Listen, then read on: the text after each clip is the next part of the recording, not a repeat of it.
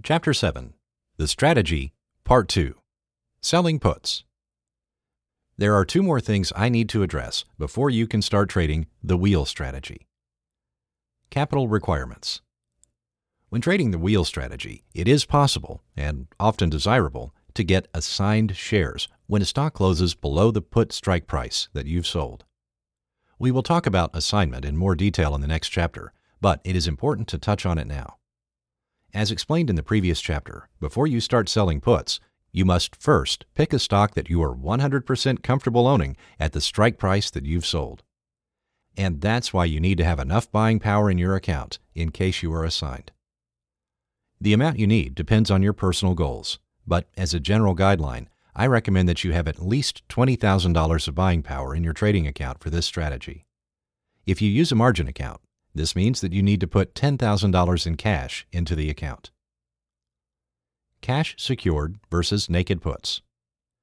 Step 1 of the wheel strategy is selling puts. And there's two ways to sell puts: cash secured or naked. Here's what this means. Let's say you want to sell puts on Lennar, ticker LEN, with a strike price of 71. See the chart in the accompanying PDF. If LEN is trading below $71 on expiration date, you are getting assigned, and you have to buy 100 shares of LEN for each option that you sold at $71. If you sold one option, you would have to buy 100 shares at $71. Therefore, you need $7,100 in your account to do this. Let's say that you have $10,000 in your trading account. When the trade is cash secured, this means that your broker requires the full amount of $7,100 that would be required to buy 100 shares at the strike price sold, $71. But here's the kicker. Most brokers don't require the full $7,100 for selling the put. Tastyworks, the broker that I'm using, only requires $1,050.25. See the graphic in the accompanying PDF. This means that you could actually sell 9 put options. For these 9 options, the broker would require $9,452.25. And since you have $10,000 in your trading account, you could collect 9 times the premium, right? Wrong. Because if you would get assigned, you would need $7,100 for each option that you sold. So $7,100 times 9 equals $63,900. And since you don't have enough money in your account, you would get a dreaded margin call from your broker for over $53,900. A margin call occurs when you don't have enough money in your account to satisfy the account requirements set by your broker. It means that your broker will require that you wire the money, in this case $53,900, and usually you have to do it the same day.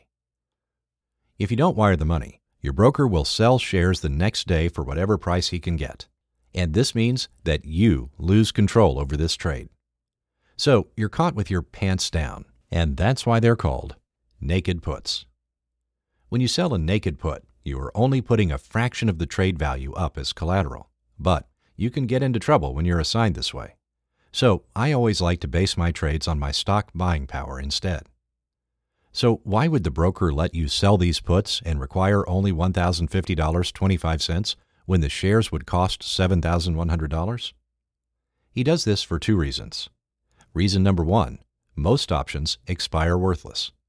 Reason number 2, even if they don't expire worthless, most traders buy the option back, so they close it before it expires.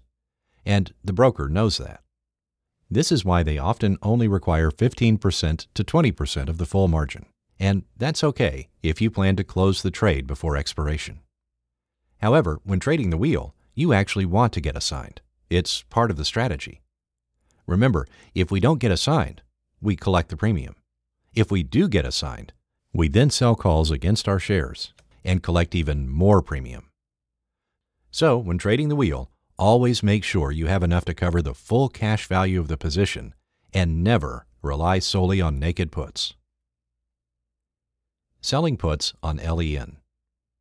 Now that you understand the difference between cash secured puts and naked puts, and why I think cash secured is the only way to go, let's look at an actual example. In this example, I was trading options on Lennar, ticker LEN. See the chart in the accompanying PDF. I saw strong support at 71 on the chart. This support level was touched several times, and it held every time. So I decided to sell puts with a $71 strike price. I was able to get 42 cents per option with 4 days to expiration, and I sold 4 puts. For these 4 puts, I received $42 times 4, or $168 in premium.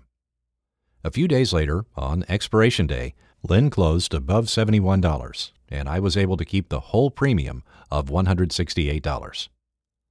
Now this trade is closed, and the broker is releasing the margin so that I can take the next trade. That was easy. But let me show you another example of a trade where I got assigned. Selling puts on Uber and getting assigned.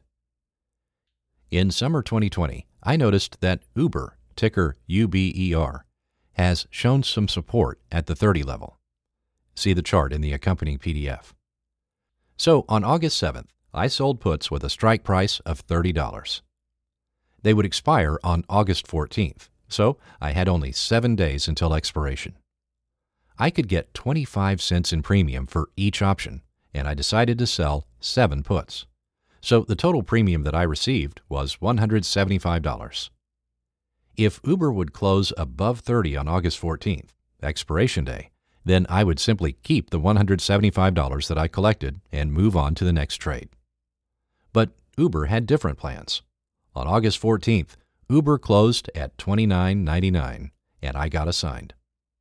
Now I was the proud owner of 700 Uber shares.